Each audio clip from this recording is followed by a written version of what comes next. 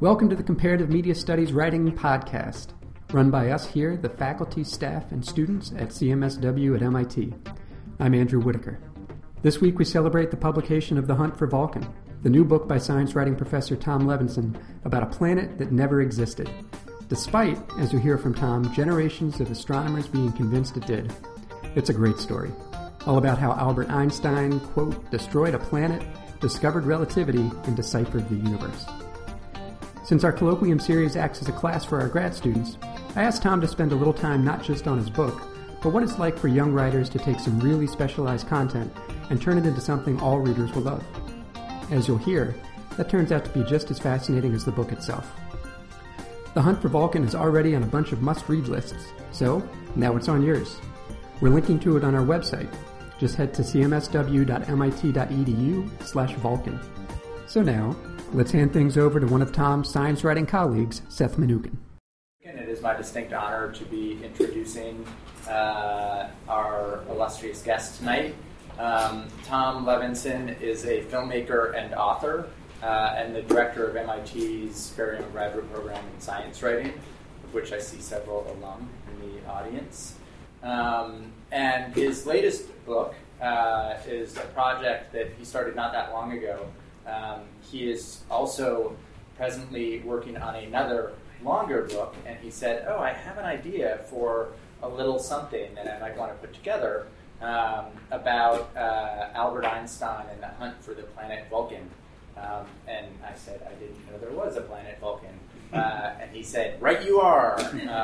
And it was Einstein who was able to prove that, and previous to that, from roughly the period of Newton, through when Einstein proved this, people thought there was a planet Vulcan, right? Or at least from when Neptune was discovered, from then on, right? So he, in what the amount of time it takes me to clear my throat, wrote an absolutely wonderful and delightful book called The Hunt for Vulcan. This is actually, I think, the UK edition. You can tell because it has this very nice placeholder that American books don't come with. And Heather Hendershot, our Comparative Media Studies and Writings, Heather Hendershot, will be Tom's interlocutor for the evening. So thank you all for coming, and on with the show. Okay, thank you, Seth. Yes, this was just a sweet project, I have to say. First of all, I do want to acknowledge one person in the audience, Alan Adams, professor of physics here. And the reason I want to acknowledge him is one of the most important things as a science writer when you write about technically complex subjects is you need to have, to an extreme degree, a fear of looking stupid in public. And in order to avoid that, you need to know people who will be kind to you, who actually know the stuff you're talking about. And Alan was one of those people, one of the key people for me in this, and I thank him in the book, and I thank him here. So. The reason we have the British edition here is because I had a book event on publication day on Tuesday at the MIT Museum, where the museum failed to get its books in time from the publisher. So every last copy I own was hauled over there and subsequently sold. So you're seeing, I guess that's the cover of the American edition. You can see a difference in design philosophy if any of you care about that. Yes, this was a very swiftly written book. It was accepted by my publisher after they'd already bought this other project, and the only caveat is I had 5 months to write it, and I just made it. I was really disappointed. It takes a long time always after you get the letter of agreement to actually get a contract out of a publisher, and I really wanted to finish the book before the contract came through, and I missed it by a week, which is pretty good, but still I missed it. So my plan for the next while is to talk about the book itself, and then, sort of at the very end, spend a little bit of time just sort of provoking you on what it's like to bring a popular book, a trade book, into an insufficiently popular book in most cases of the 80,000 books that are published per year in this country, into the world in a day when, in a time when the old standard means of matching a new literary project with a potential audience. All the structure of literary journalism that was here back in the good old days of 20, 30 years ago is now gone for the most part, leaving there's a rump left, but it's much less well structured than it was even very recently. and how you approach the problem of bringing a book before a potential audience in what you guys study, a very rapidly changing media environment. So I'm going to tease that, and we can talk about it more in the Q&A. And there's one topic I want to invite you to address in the Q&A if you choose, but I'm not going to emphasize here, which is anything about the mechanics or process of publishing a trade book. And I'm happy to talk about any part of that process, from moving from an idea to something that might actually make sense as a trade book, to the proposal, to all the steps towards actually bringing it into the world and hopefully enjoying the result. But mostly I'm going to talk about the book and the process. In part in the process I went through to make it happen, and then mostly what the book itself attempts to do. The first thing you should know about is the book was done extremely quickly, but the ideas behind the book are not at all a recent sort of goad to me. I started writing and making films about Einstein a little over 20 years ago. I started thinking about doing those kinds of things more than 25 years ago now. In 1995, when I was involved in my first two big Einstein projects, a 2-hour NOVA documentary and what became my longest book, if not my best one, I came to the point in Einstein's life when he was working on what we call the general theory of relativity, which is Einstein's theory of gravity. And for those of you who are familiar with it, or for those of you who are unfamiliar with it, it is the theory that physicists and cosmologists use to think about the large-scale structure of the universe. They think about the evolution of the universe from its very different past to its present and its ultimate destination. It is a fundamental piece of how we understand reality. And there's a wonderful story behind Einstein's development of general relativity, and I'll talk very briefly about that later in the next few minutes. But as I was doing this and trying to construct something that would be dramatic in terms of television and would make a good read as well as great information and so forth, I came across the period when he was right at the end, when he'd been working on it for several years, and he'd gone down a bunch of blind alleys, and he had finally, in really quite extreme circumstances, personally and emotionally, all kinds, and intellectually, he'd finally cracked what had been holding him up for, at that point, 8 years. And in roughly 6 weeks, in late October and November, or actually most of October and part of November of 1915, he figured it all out. And then over the course of the month of November, on 4 Thursdays, November 4th, 11th, 18th, and 25th, he presented his new results to the Prussian Academy of Sciences, which was itself a kind of, I'm sure it was always kind of a strange place, but in the middle of wartime Berlin, it was even stranger and lacking all its younger members and so forth because they were off doing terrible things, or having terrible things done to them in some cases. And I was just working through this and trying to learn it and reading the biographical materials and reading Einstein's letters and all that. And I came across what he did on the third of those Thursdays when he reported to the Prussian Academy that he had calculated the orbit of Mercury and found that his theory predicted the correct result. That the predicted orbit in his theory matched the observed figure. Okay, that's neat. That's a nice test of the theory. All well and good. But then I started reading, his letters about this that he wrote to friends over the next few months. And in one, he said, I had palpitations in my chest. That, his heart leapt in his body at finding Mercury's orbit come out correctly in his calculation. To another, he said he was beside himself with joy. And there was a possibly apocryphal story that he said he couldn't work for a couple of days. And for any one of you who might be, deep into the Einstein world, the idea of, Einstein was actually calculating on the day he died. There are, not just notes, there are actual, working through equations from his last day in the hospital as the aneurysm that killed him was bursting. So Einstein was not a guy who took time off. And, the idea that calculating the orbit of Mercury would cause him to be so deranged was really striking. And at the time, I didn't really dwell on it because, I was still trying to master it, and I was telling this narrative of the 4 Thursdays and all that sort of stuff. But I stuck it in my hip pocket because it seemed to me just sort of out of measure with the reported action.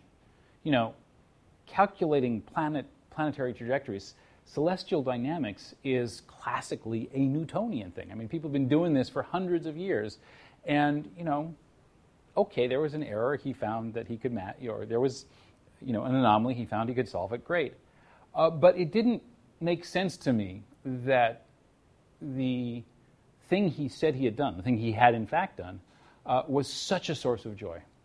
So even though at the time I couldn't really, I didn't know enough, I wasn't yet, just sort of immersed enough, I wasn't perhaps in sympathy with my subject enough. You have to, when you work on somebody, you have to spend time with them and sort of get a feel for who they are. And I didn't know Einstein well enough yet to know why this was so odd. But over time, it stuck with me. And I mean, I think, just as a little aside from the talk, is I think all my best ideas have come with things that didn't quite fit, that I then stored away for a while and waited until they bugged me enough to address them more deeply. And that's certainly the case for this book. It's actually the case for the book I'm working on now as well, but that's neither here nor there. So eventually I got back to it, and I started finding out why figuring out the orbit of Mercury was such a big deal. And to go back to at least a beginning, if not the beginning, let's take a look at that.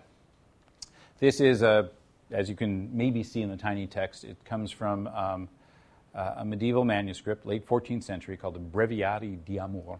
And this is, I think this is particularly beautiful, but it's typical of representations of how the cosmos works, which is basically, you have heaven that orders the cosmos, and you can see that, connection in these lovely green-robed angels cranking the celestial sphere and making everything go just right. Clearly that is both an article of faith and in some sense a metaphor for, organization, how nature works, that there are, agents of the supernatural that are, infused through our experience. Then to leap ahead a few centuries and to utterly and viciously crush, all nuance and subtlety, you get the scientific revolution. And this guy, this is romantic Newton. This is sexy Newton. This is his first known portrait, first surviving portrait, and probably the first one ever made of him. Comes from 1689, which is just a couple of years after he publishes this, which is probably, I think without doubt, the most important book in the history of science. I'll welcome any candidates for the title, but I'm pretty much a fan of this one. This is the Principia. It is the book with which Newton essentially completed what had been a program of a huge number of people investigating the natural world, not just in Europe, but in the Middle East and India, whose results were transmitted to Europe, of course. In doing what one historian of science said actually of Galileo, the problem of subjecting matter to number. And the reason that's important, of course, is that when you have mathematical descriptions of nature, you have, in some ways, a very complicated metaphor, and in other ways, you have a claim that I think is largely borne out, and we can talk about this if you want to. It's not largely, that is borne out, that there is a meaningful way in which to understand a mathematical description of nature as a direct description, a representation of nature, and not a metaphoric image of that which we see with our senses or our instruments or what have you.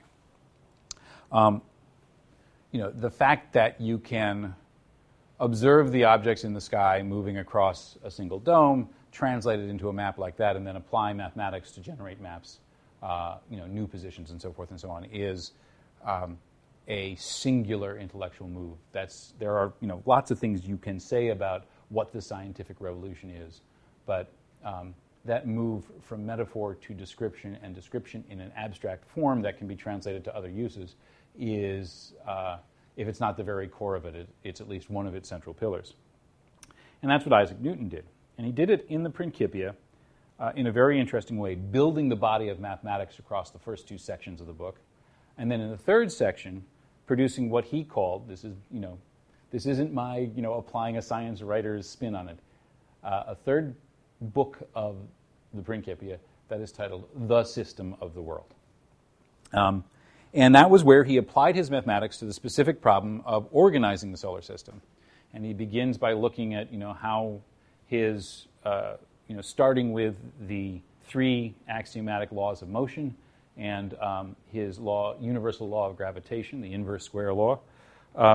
He shows how you can analyze, model, and then predict the motions of everything from the moons of Jupiter and Saturn to the behavior of our own moon to the tides on our Earth. Huge accomplishment, that one. I mean, and huger in a human sense when you realize that, to steal Simon Schaeffer's line, Isaac Newton, born on an island and never saw the sea, is the person who resolved the problem of the tides. I mean, I just find that, just emotionally incredibly sweet, as well as a kind of peculiar insight into Newton himself. And then he goes on, Newton, in sort of expository terms, going from the furthest reaches of the known solar system, the moons of Saturn and Jupiter, to the Earth with the problem of the tides, would seem to be, a complete rendition of what the system of the universe would contain. But the really interesting thing in the Principia is that, I think Newton was I'm not sure if he was a great stylist, but I think he had a better sense of drama than he's sometimes given credit for. He actually leaves the Earth at the end of the third book of Principia and goes out to a comet. Not just any comet, not Halley's Comet, actually, which is a famous comet that his good friend, his younger friend Halley, would use Newton's laws to show it was a returning comet, but a comet that arrived in the night sky 2 years after the one that would become known as Halley's.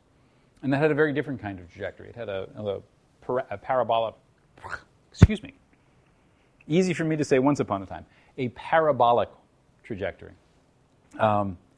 And Newton, it was just sort of exhaustive, worse than the begats in the Bible, tallies all this enormous list of observations from all different kinds of sources, and shows how all those observations add up. If you can do the geometry, again, mapping from that dome of our own night sky to a view like this one, it had to travel a parabola. And then he shows how with just 3 points, his theory generates a parabola for you, generates the same orbit. And he says, at the end of his one sort of little bit of a victory lap in Principia is a theory which so closely matches to observations and is so precisely produces this orbit, cannot fail but to be true. And that's his sort of like, I did it. But what's interesting is Newton showed that this could be done, but he didn't show how to do it in every case. For example, he was unsuccessful throughout his life, and he tried a long time to come up with a complete theory of the motion of the moon, because the problem of the moon is that there are actually two bodies that exert influence on it. There's the Earth and the Sun. Yes, there are other planets in ignorable ways, but those, just having two bodies exert an influence on a third is enough to make the mathematics, ferociously more complicated and very interesting. And there's a whole history of the so-called three-body problem that we're not going to go into here. But when you're dealing with trying to map out the entire solar system, there's lots of interactions amongst lots of planets that behave in all kinds of ways. And Newton's mathematics, as he knew them, weren't good enough. And so for the next 100 years and more, after the publication of Principia in 1687, some of the best minds in the physical sciences tackled the problem of developing new mathematics and applying them appropriately to increasingly sophisticated observations of the night sky, with a view to proving that Newton's system of the world was, in fact, both the true system of the world and applied to every new observation, every new discovery, everything that could be understood about the motion of everything in the universe. And I'm not going to talk about my favorite character in all of this, Laplace, who is, I think, a deeply neglected figure in the history of science, in part because he was the first person to apply ideas about probability to assessing how much you should believe your scientific results, which is, sounds, it may sound kind of dull and trivial, but it's actually both exciting intellectually and incredibly important, and often not very well done today. So there are lessons to learn there. But the person who was really the boss of this effort to reduce every motion in the heavens to an order dictated by Newton's view of the universe was this character with the marvelous name of Urbain Jean-Joseph Le Verrier, which is just a grand moniker. He was not a nice guy. He was an arrogant ass. He was he was a true demon boss, the boss from hell. He was pompous. He was all kinds of terrible things, and he was unmatched as a mathematical astronomer. If he did the calculation, that was good enough. It was right. And he is most famous for having done the calculation looking at anomalies in the orbit of Uranus and then using his again, a very, very difficult, complicated piece of mathematical reasoning to say, if to an astronomer at the Berlin Observatory, if you point your telescope on this September night to that region of the sky, and you look around and look for an object that actually shows a disk of a certain small size, I've forgotten exactly how big it was, and you should look at it, and it will be a new planet. And so this guy, Gall, was his name, did what he was told with an assistant, and within 2 hours, it was just like, basically, he looked up and he saw Neptune, the first planet to be discovered by the systematic application of scientific method. And it was, as his contemporary said, as if Le Verrier had discovered Neptune at the tip of his pen. And the reasoning was very simple. There were orbital anomalies in the trajectory of Uranus. Once you tallied all the influences that could possibly be coming from Saturn and Jupiter and the Sun and anywhere else, there was a residue of unexplained motion. And using Newton's theory of gravity, you could say that another object of a certain mass at a certain distance would impose just enough additional gravitational force to produce the orbit that was seen. And what was beautiful about the calculations, there were some you had to make assumptions about how big it was and how far away it was.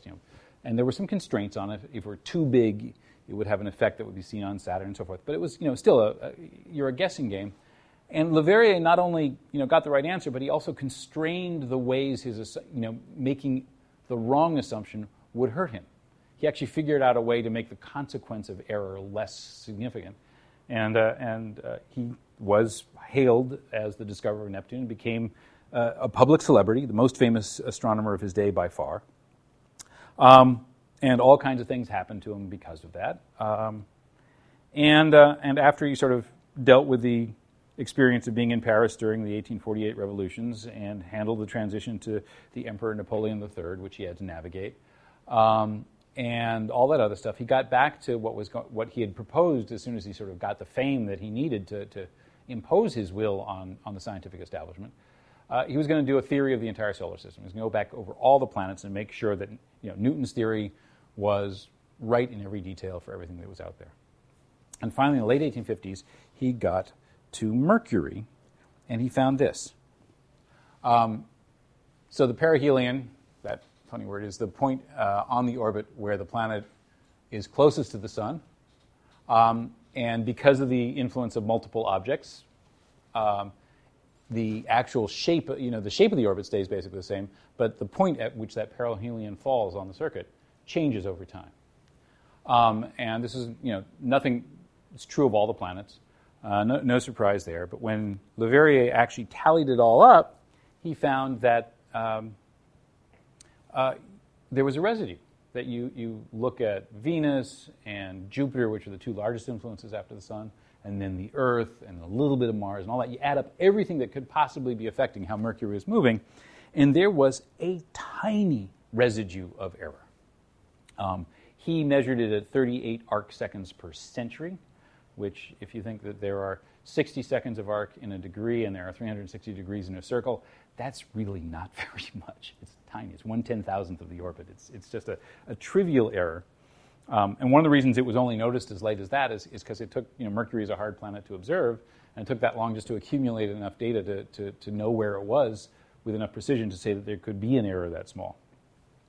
The error, and just to emphasize, this is really, this is true. I mean, this is obviously an exaggerated drawing of that, but there is a precession of the perihelion, the advance of the perihelion, and if you analyze it in the Newtonian form, it's slightly larger than what Leverrier calculated.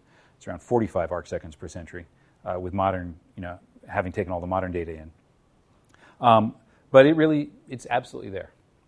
So it's just, again, remember, Leverrier was very, very good. He really caught this. He saw something that was at the limit of, mathematical acuity and instrumental possibility at the time he found it.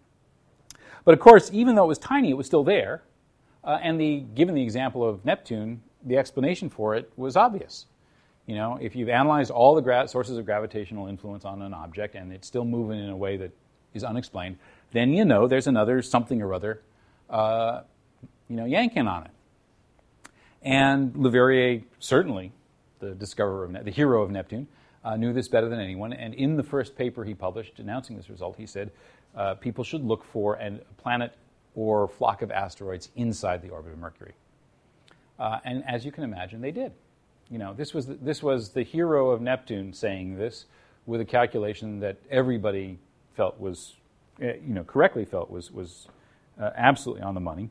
And somebody out there had the chance to be the next, to grab the next great addition to the solar system and become, at least in some partial form, as famous as you could imagine in that period.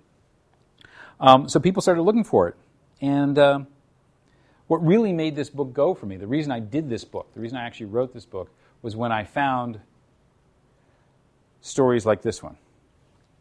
That's a little observatory owned by a country doctor. When Leverrier announced that there was this likely planet inside the orbit of Mercury, this doctor, who had conceived of some time before the idea of looking for asteroids inside the orbit of Mercury as not with any view to big enough to influence something the size of a planet, but just as a possibility where an amateur could discover something, went back through his records and said, aha, I have already found Vulcan. And he wrote a letter to Leverrier late in 1859, just a couple months after the article first came out, about the time it takes for such news to sort of trickle down the information chain to a country doctor some miles out of Paris.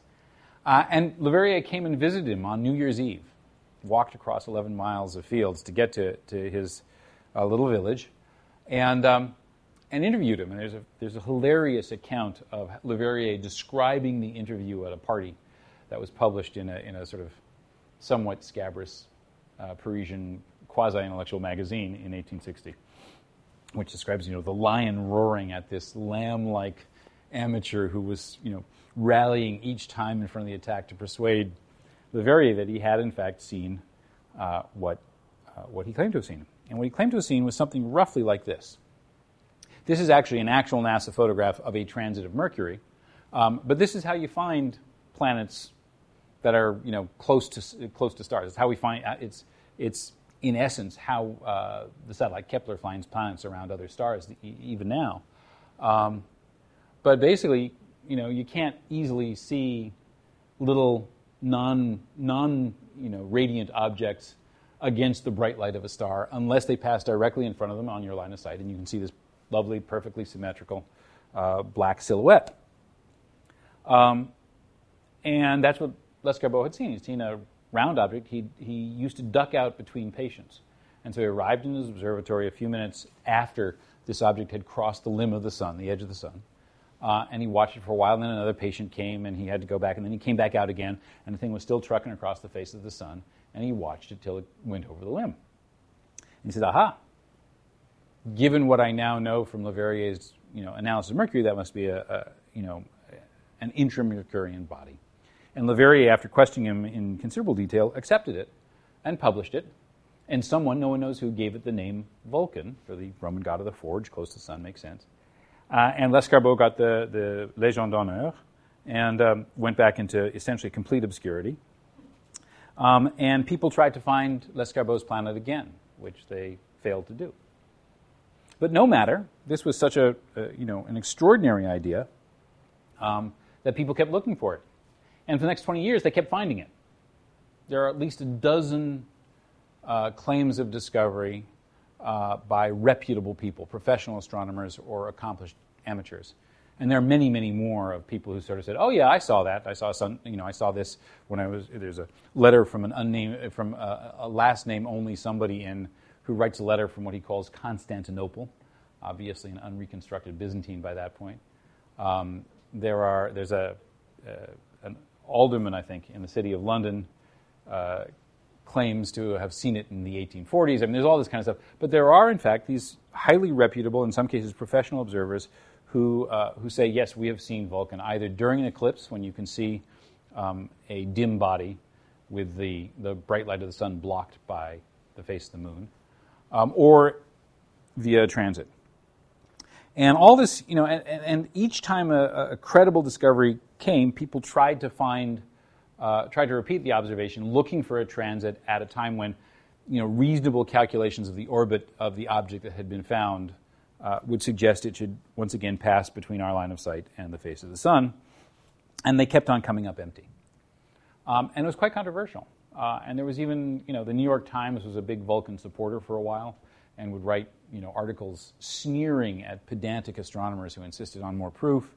And many astronomers, were very, very eager to seek it for very good reason. The thing about Vulcan, as an idea, is that it's perfectly good science. It was the only plausible explanation at the limit of knowledge at the time. The issue wasn't looking for Vulcan, the issue was finding it. And all this came to a head at last in 1878 at the great American eclipse that started in Siberia, crossed the North Pacific, crossed over Canada, came to the United States, I think in Montana, and here we are in the town of Rawlins, Wyoming, which I actually visited last January. And there are a couple interesting people in this photograph.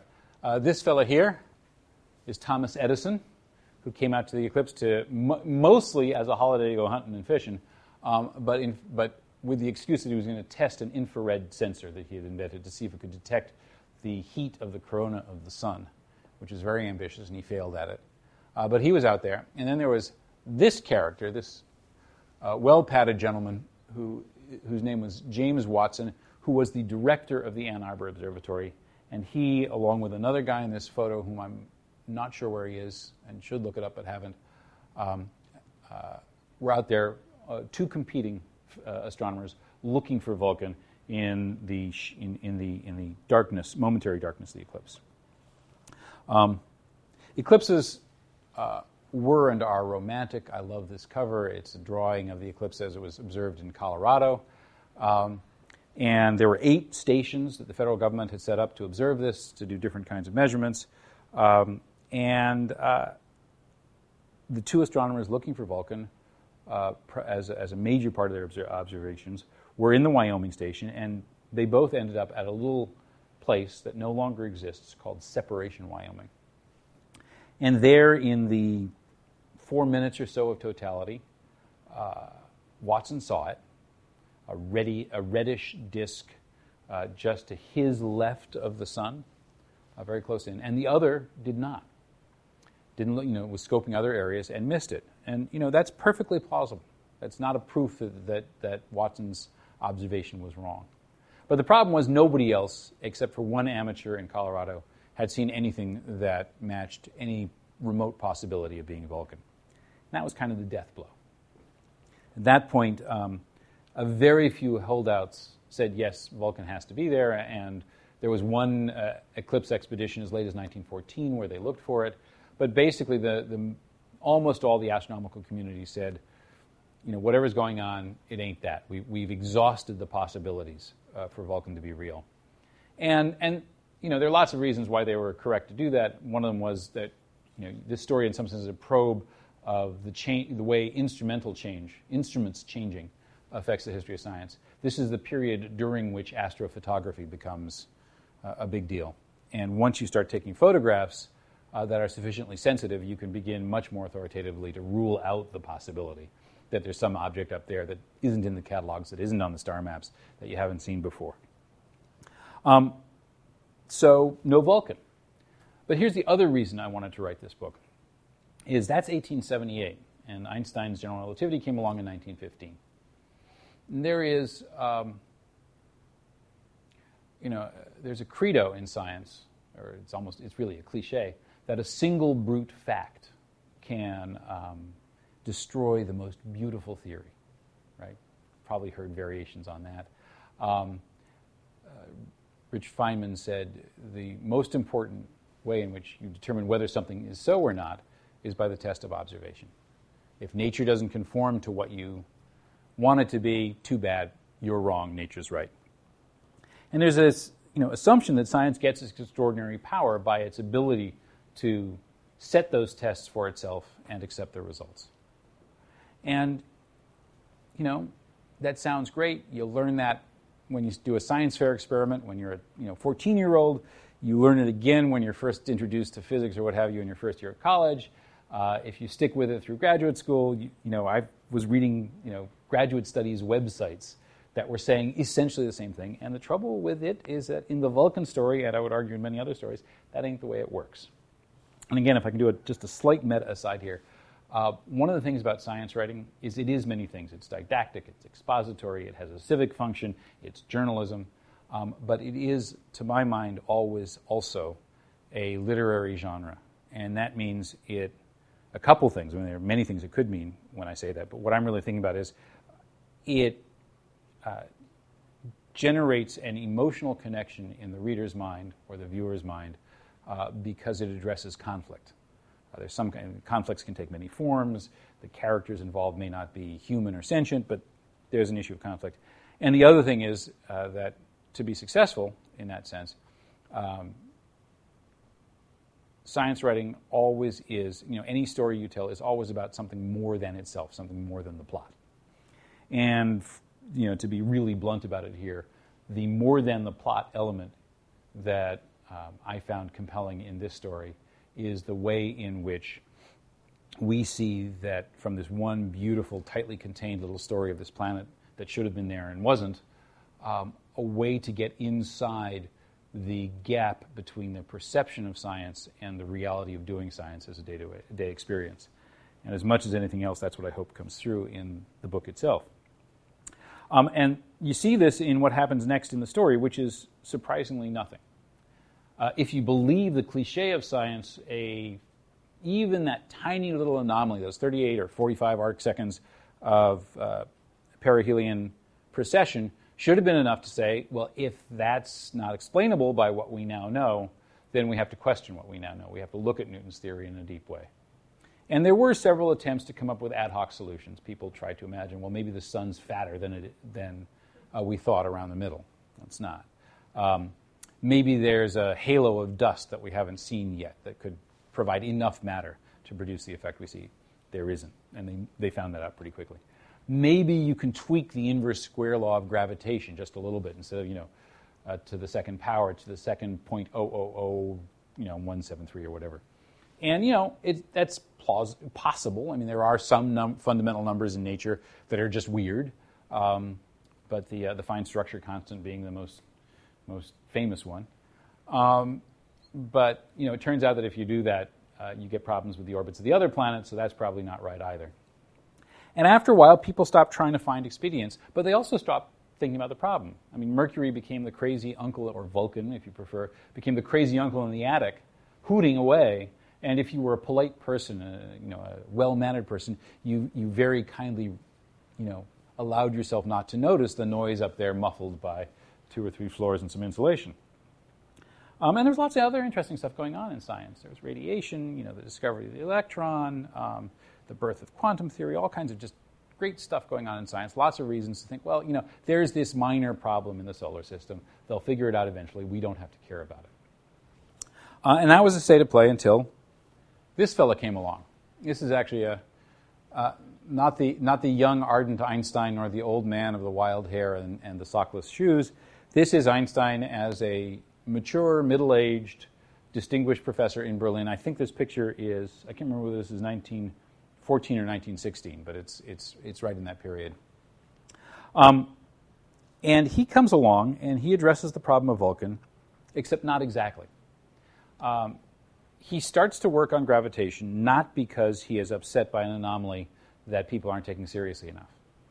He comes to the problem of gravitation because his special theory of relativity, which is a theory of how to understand the different descriptions of motion two observers in relative motion with each other will come up with, that theory, which is immediately recognized as an accurate, powerful advance in the understanding of nature, and by 1907, 2 years after it's been proposed, has become clearly part of the fabric of just everything else that physics is doing, except for one area. It does not account for the motion under the influence of gravitation.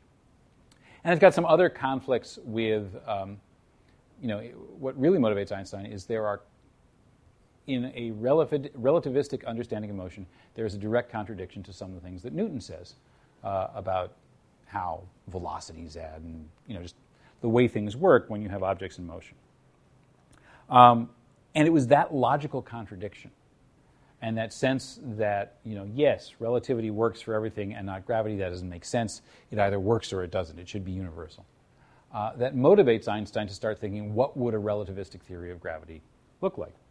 I'm not going to go through all the steps, as I'm sure you'll be very grateful to hear.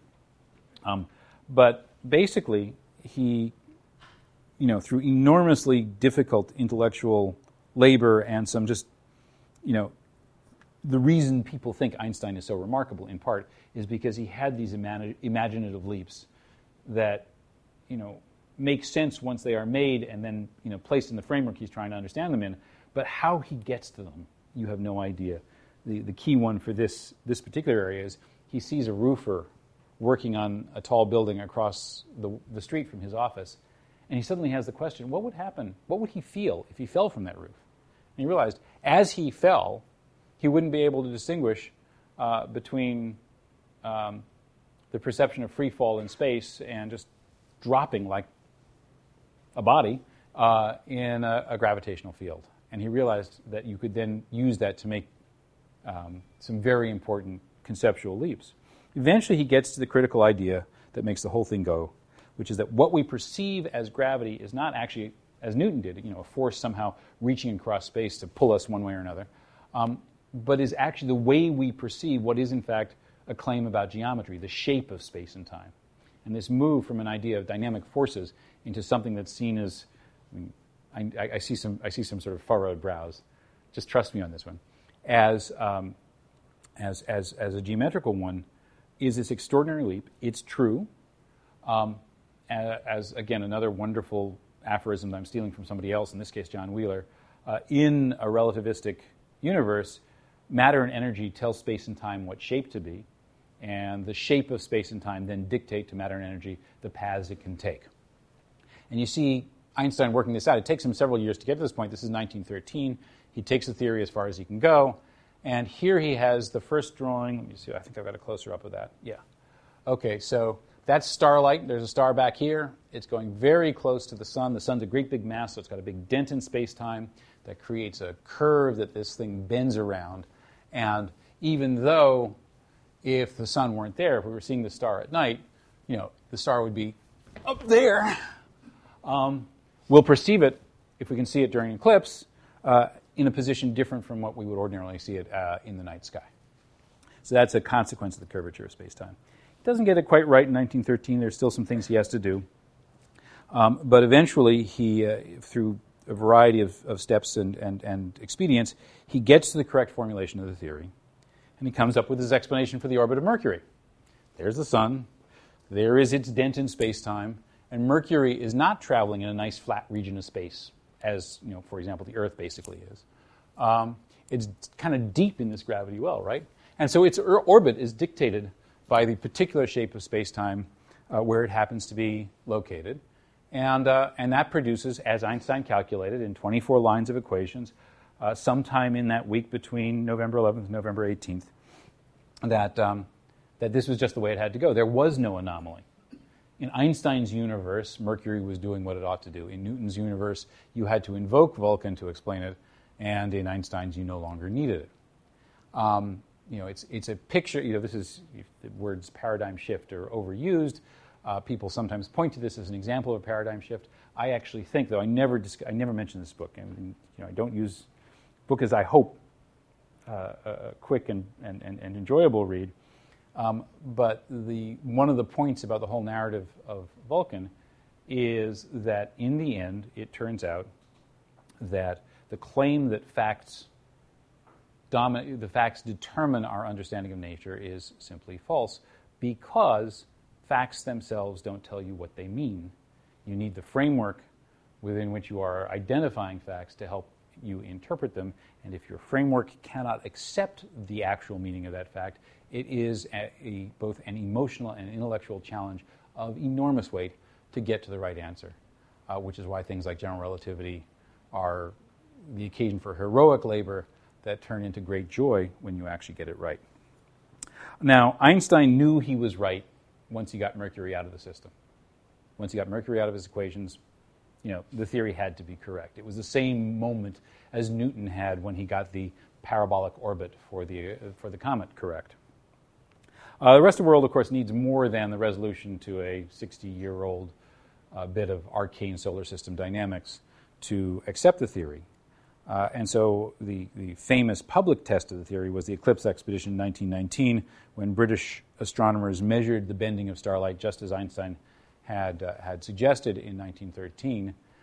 And they found not the 1913 number that Einstein had proposed, which was wrong because he still didn't have the theory right, but the correct number that was different from the number that, using Newton's theory, you would have expected.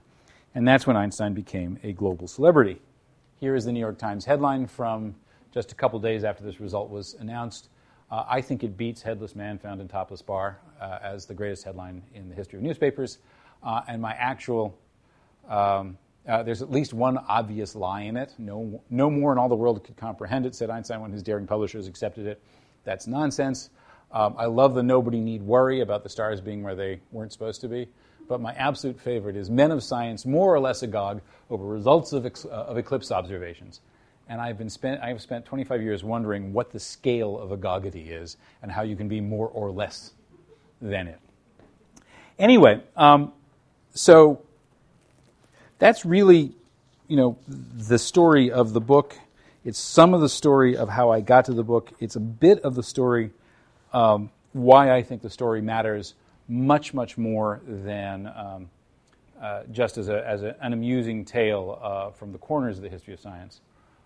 If I were to put why it's important, at least to me, in a sentence or two, it is, I think it's very easy to look at the 20 years during which people were seeing this thing that wasn't there as a tale of folly and self-delusion and bad science, Victorian gentlemen gone awry, and that's an example of a fallacy that I think we fall into a lot, which is assuming that we are not just more knowledgeable than the past, but also wiser. And we aren't. I don't know which stories we are in science we're looking at right now, which accounts of social change that we're looking at right now, where our fundamental assumptions are just outmatched by reality. Could be that every idea we have about consciousness and all the metaphors of computation we use to understand it are actually leading us down the wrong path. It could be that string theory has more than the enormous problems people have already identified, and is just a blind alley which generations of physicists will pour their hearts and souls into. It could be almost anything, but I can guarantee you that as we may be tempted to laugh at our Victorian forebears in this story, 100 years from now, I'm sure people sitting in this room will have reason to laugh at us. And so I guess the last moral of my story is that it's a cautionary tale, and one of that should inspire necessary humility in all of us as inquirers of reality around us. So the only other thing I'm going to say before opening everything up to questions is it's very interesting to actually publish a book in 2015. This is what you call a mid-list trade book. It is the publisher and I have great hopes for it, but no particular expectations, neither negative nor positive. So it's not getting a print run of 100,000 and advertisements in every outlet and a 20-city tour and interviews on every major media outlet. What it's getting is, what publicity it can, articles that I place, reviews that are starting to trickle in and will continue to appear in greater frequency over the next few weeks, I've been told, I hope. And the requirement, just the expectation, all kinds of planning and many meetings to sort of express this book in social media somehow. And this is a consequence of the fact that the world of the literal marketplace of ideas has basically disappeared. You still have the New York Times Book Review. You still have the New York Review of Books. You have a few other publications that perform literary journalism. But compared to not that long ago, when there were major metro dailies, and often 2 or even 3 in some cases, in most of the medium to large cities in the United States, most of them had at least one full-time book critic. And there would be reviews during the week and a bigger section on Sunday, and there were syndicated reviews from the Associated Press and all this sort of thing. And there was a sense that not only the New York Times Review would be a thought leader in this space, but the LA Times Book Review mattered, and the Washington Post Book Review mattered, and the Boston Globe's review section mattered, and all these kinds of things. That's almost entirely gone. I mean, even the Times Review itself is a fraction of the news whole, just a fraction of the number of books it covers and the length it covers it in. So there are, but in fact, if you look at the marketplace for books, again, the literal marketplace for books, book sales numbers are not growing at 10% year over year or 20% as the conglomerates that own most of the publishers would dearly like them to be. But they're still growing at a slow pace, and it's a large market. It's in the tens of billions. So people are finding books, and they are mostly finding books through different applications of so-called new media, which is increasingly not so new, and various attempts to construct communities of interest through social media and other digital approaches. And I would really like to talk about this with you. I'm not going to. I am a writer, and inadvertently and reluctantly a person who uses Twitter and is just tiptoeing into Facebook and all these kinds of things. And I'm not deeply versed in it, but what is striking to me is that this book and the experience of many creative projects is a real probe of the way of a phenomenon that many, many people have noticed, which is that digitally enabled communication at once constructs communities across lines that were impossible to bridge in previous years and decades, and atomizes experience. And the trick that everybody tries to crack is how to construct around each project some community of interest that will allow the book to reach the much larger number of people who would actually be interested in it than actually will likely find out about it. And this is, up close and personal for me, but this is not, remotely unique to this book or my experience. It's a very common experience, and it's one that I think crosses over from books to many, many other forms of expression. And I have no answers on either how to do that or what, the real drivers of the phenomenon are, but that is, in fact, your job. And so with that, let's talk about it. Over to you guys.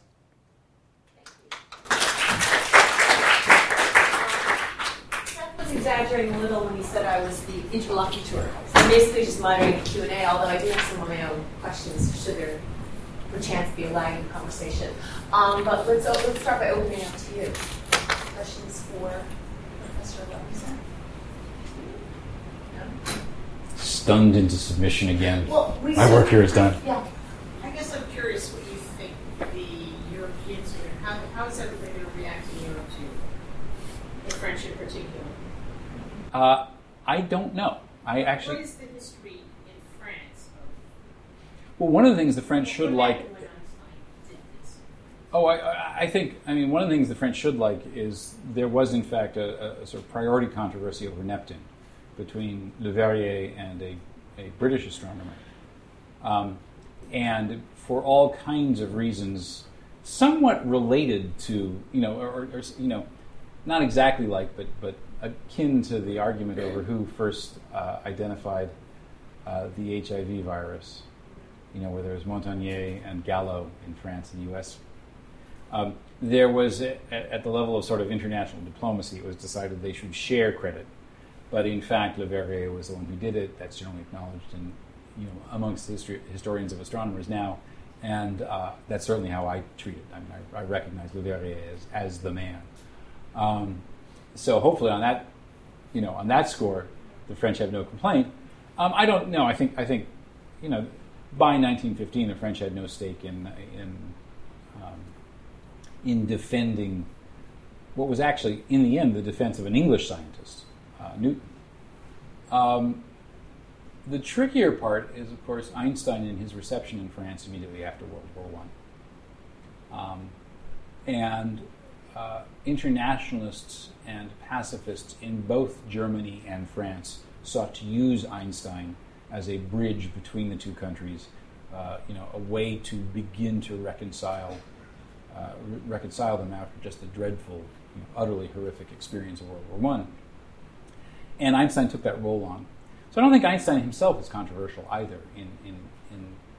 He's not seen as the jackboot heel of, German intellectual authoritarianism, squashing French independence. At least I hope not.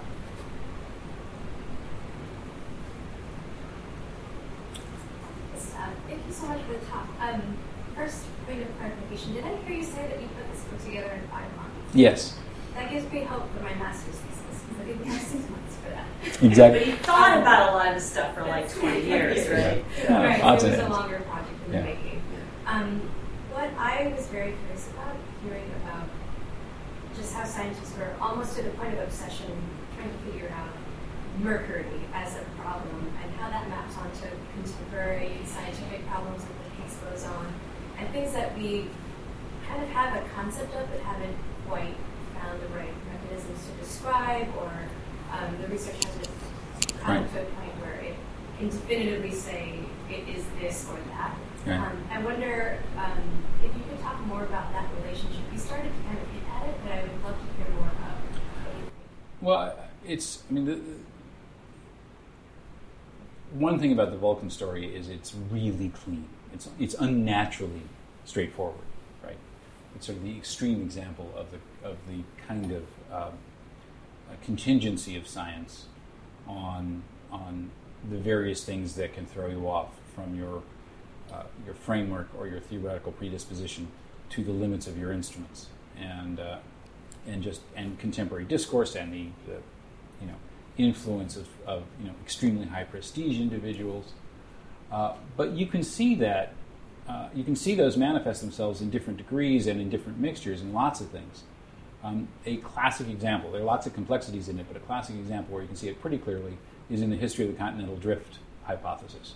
First proposed in 1912, not fully accepted in 1965.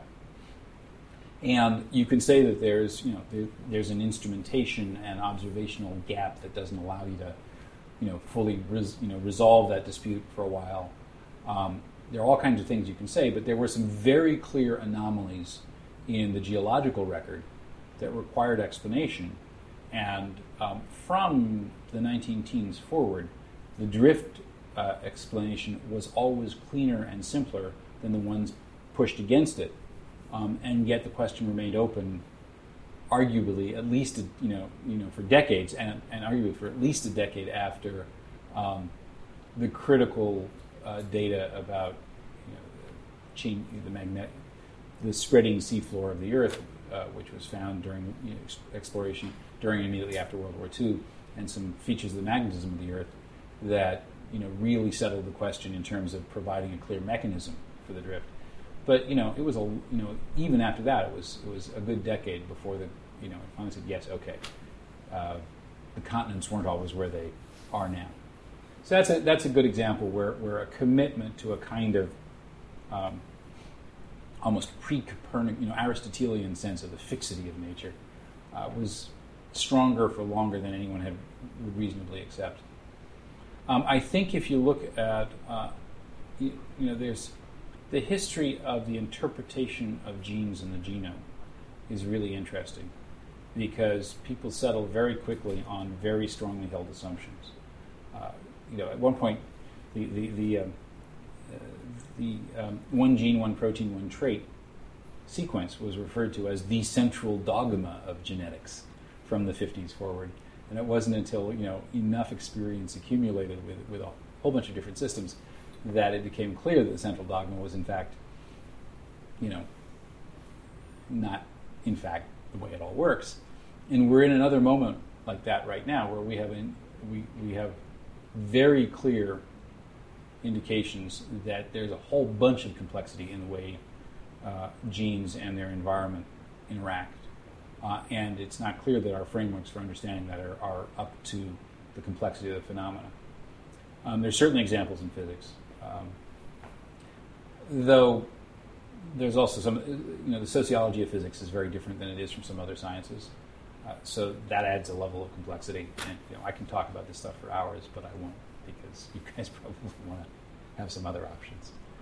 But yes, there are other examples. And I mean, as I say, the nice thing about finding historically a very clean story is it allows you to see, okay, this is the form of this, kind of emotional and intellectual transaction, and you can see how different aspects of this play out in different experiences in other times and in other fields.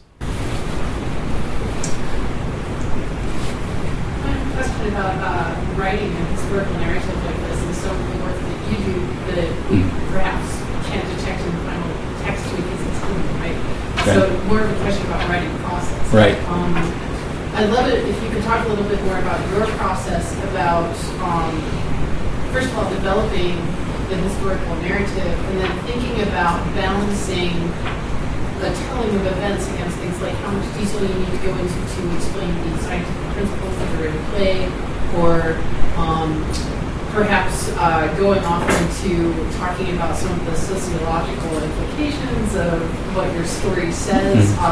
Do you have ways that you approach that strategically? And if not, is it just on a case-by-case basis? To talk a bit about that. Well, the short answer is yes. I always have some kind of strategy. And I do think about those problems a lot.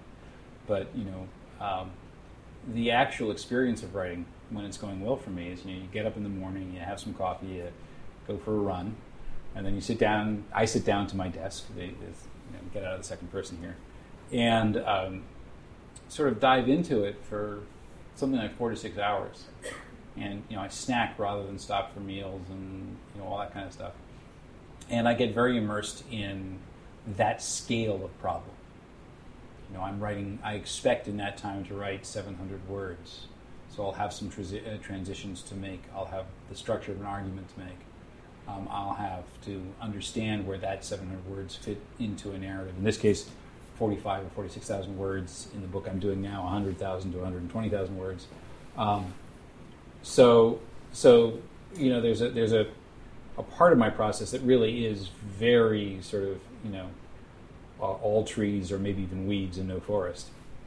But there are, I use history, partly because, some people paint landscapes and some people paint abstractions. I paint, I write history because that's how, I think history is a great bullshit detector, and I think historical understanding, especially for a technically complex field.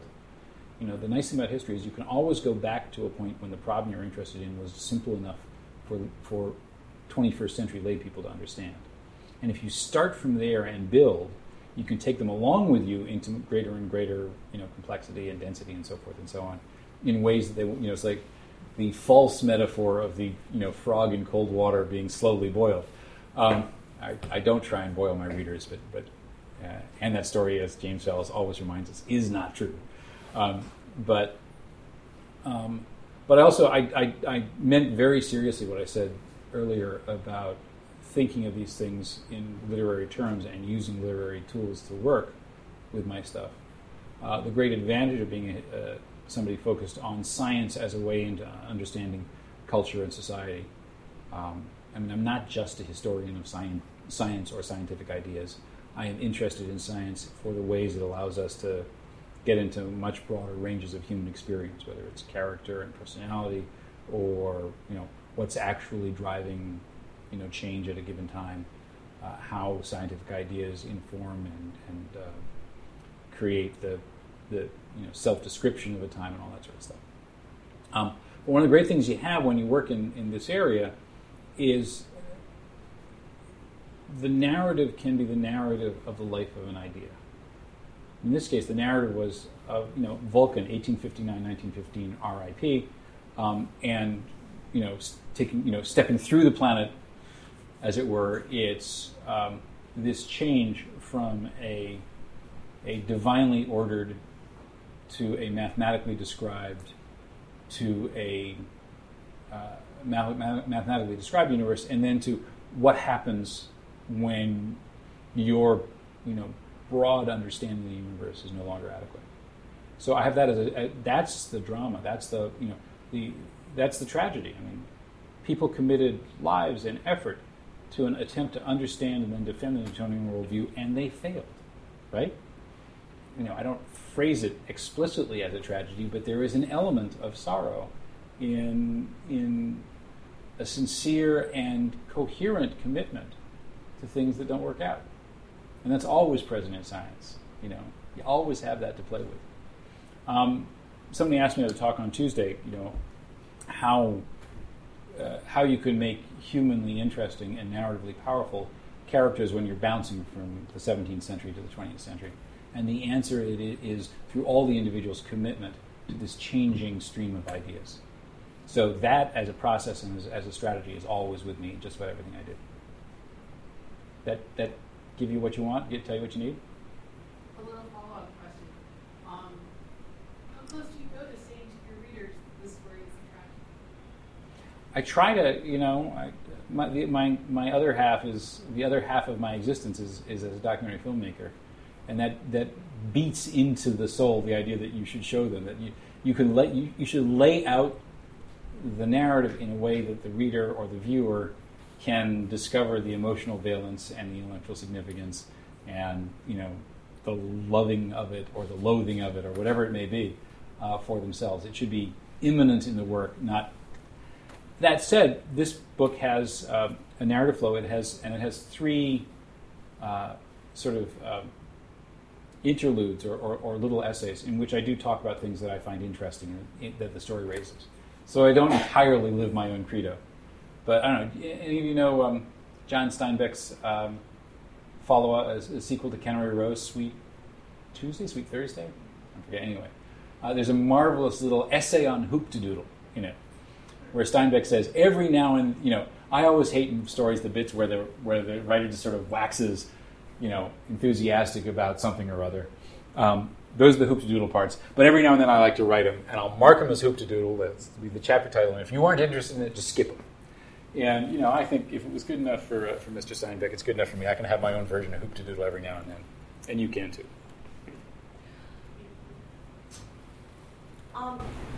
And towards the end, you described your book as a midlist trade book. Yeah. Right? Meaning it's not for everybody, a mass audience. Oh, no. That's not what it means at all. No. No. Well, let me tell you what I thought it meant. Okay. Tell me what it really means. Yeah. That, like a book for a super mass audience would be, say, Oprah's autobiography, which really isn't for everybody, but it's obviously, really mass market. Mm-hmm. And then there'd be on the other extreme, there'd be a really, really niche market sort of book on Gilles Deleuze and X, Y, and Z, So I interpreted that as, somewhere in the middle, and I was going to ask you who you imagine your audience to be now versus when you were writing, if they're kind of the same thing, and how much you think about your audience while you're writing.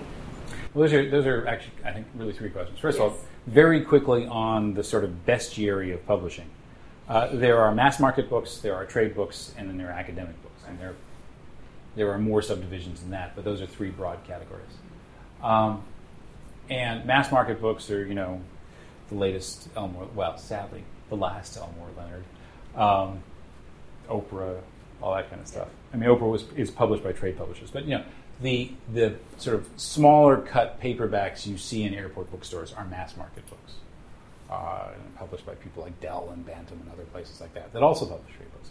Trade books are so-called serious books, which are intended to have weight and heft and all that sort of stuff.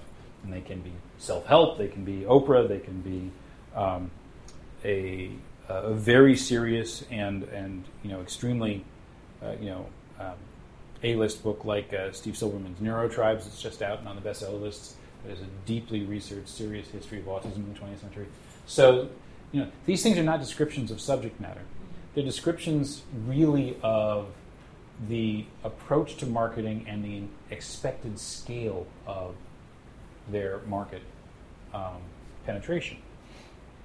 And mid-list books are books that they expect will find some audience, and they expect also that some, but there's no way of telling which up front, or they can't tell which up front, will break big. A classic example of a mid-list book that became one of the best-selling books in the Science Guild in living memory is Rebecca Skloot's The Immortal Life of Henrietta Lacks, which was a $60,000 advance. It took her 10 years to write. By the time it was finally published, no one had a clue what expectations it should have, except Rebecca, who brilliantly, I mean, it's a wonderful book, but she brilliantly managed its launch into the world as well. And it's sold worldwide in the millions of copies, even though it started out in life as a relatively small advance and relatively low expectations book.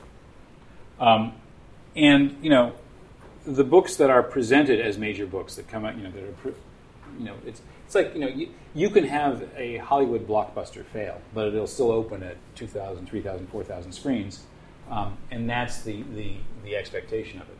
And you can have an art house or you know, independent film that'll open in 20 screens with the hope that the right 20 screens and the right word of mouth will generate them into the thousands of screen world eventually. And that's what mid-list books hope, is they open in ways that attract interested audience and they build into something bigger. And it happens in the world in different ways. I mean, 10 years ago, people thought there would be no independent bookstores left in America. Independent bookstores are on the rise again. And indie bookstores can make a mid-list book.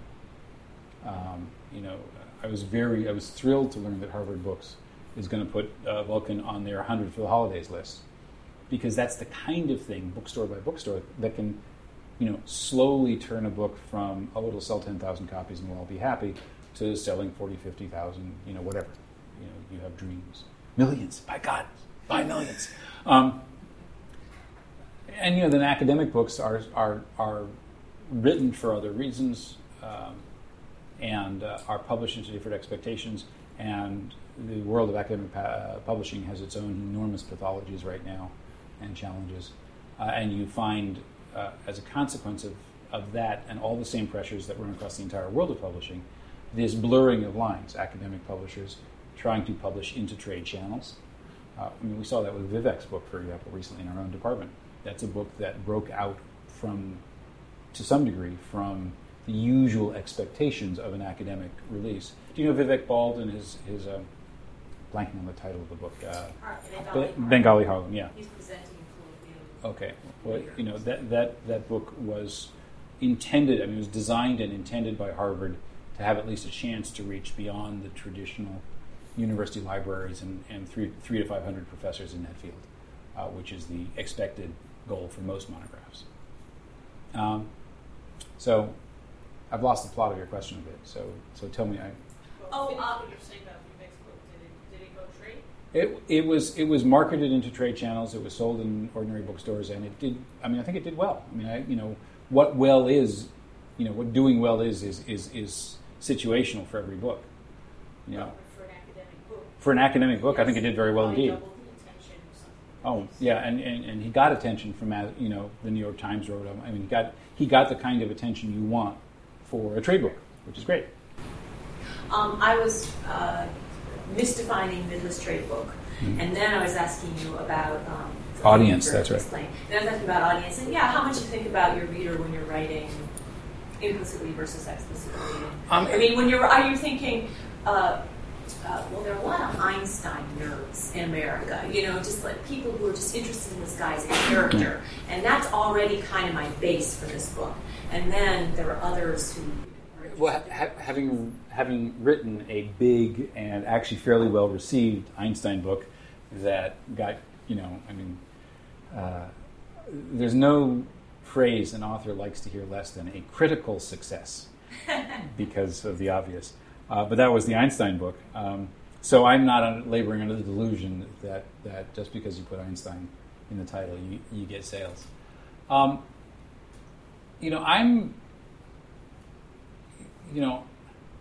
I have ambitions for the work, and I have things I want to achieve as a writer, and I hope they will. I want to write. I want to write as near to beautifully as I can. I want to write compellingly, multi-layered texts. I want them to have a great plot, and I want them to have lots of Easter eggs in the writing and trapdoors in the plot that allow you to think about a much wider range of things. I've got all those kinds of ambitions, and I am trying to write for the kind of reader I imagine myself to be, which is interested in a whole bunch of shit, and a reader, and somebody who wants a well-constructed book about more or less anything, and I'll be fine. If I have an imagined audience, it's smart high school kids who fall in love with sort of nonfiction in the natural world, and the people they grow up into being, and their friends and parents, right? So it's not everybody, I guess, but it's not a niche audience, and it's not, and most of all, they are not people who are explicitly present in my mind while I'm writing. After it's done and I'm riding my bike and I'm imagining accepting all my awards and cashing all my royalty checks and so forth, I have expansive views of who my audience might be. But while I'm actually writing, struggling with the prose takes all the energy, right? You can't worry too much about, the insane chorus in your head. Just get the sentences out. We have 4 minutes left. I have another question, but does anyone else have a question? Nobody's going to help me out on creating communities for books that need to find, because the thing I have found with my own work, frankly, is that people who discover, my last book was called Newton and the Counterfeiter, and it's just this amazing story of Newton as a cop, chasing down bad guys in 17th century London. And the amazing thing is it's all true, and it reveals actually some just incredibly cool things about this point of extraordinary intellectual and social and cultural and political change. And people who come across the book just love it. They really do. Newton as a cop? Yeah. I can see a great TV show in that. Yeah, we have hopes.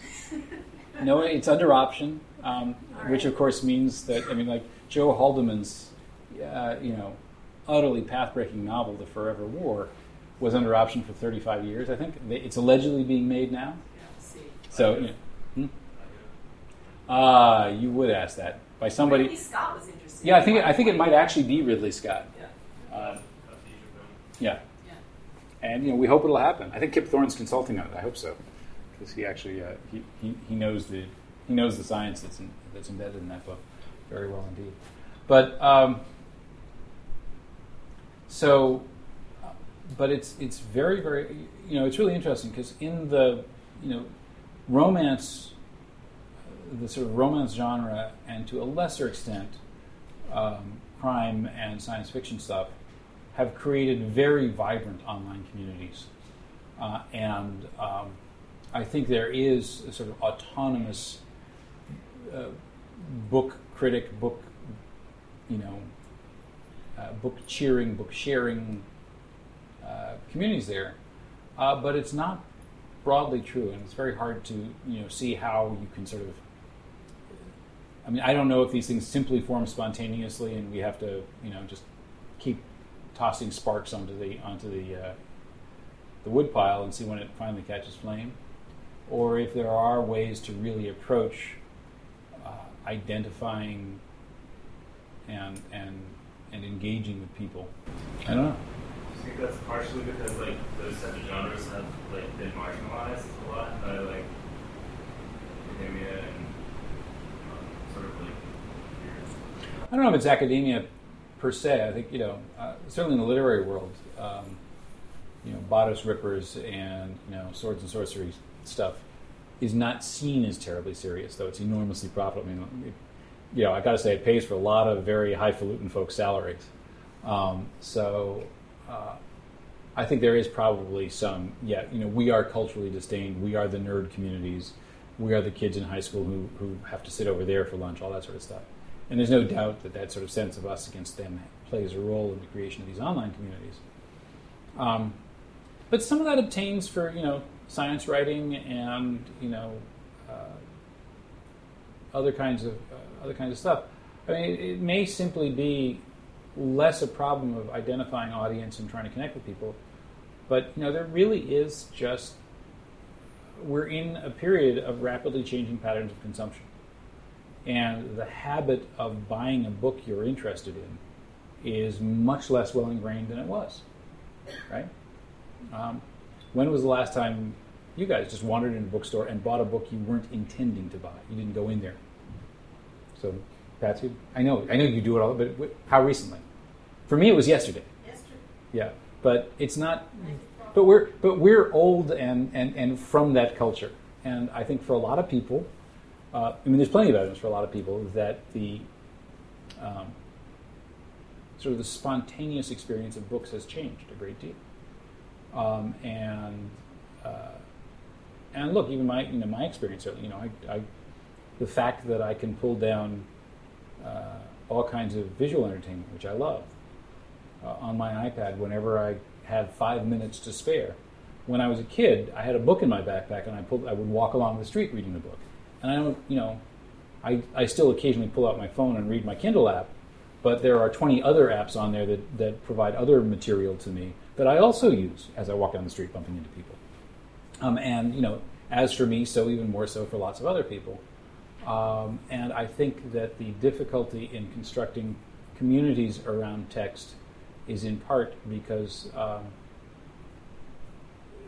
the identities people have around the media they consume has changed so much.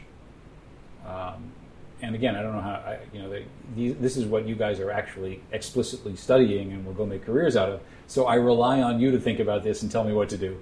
But I can tell you that just sort of the experience of it is really interesting. Putting a book out of my first book didn't sell very well either, but it got reviewed in the New Yorker and the New York Times. It felt like part of a national conversation.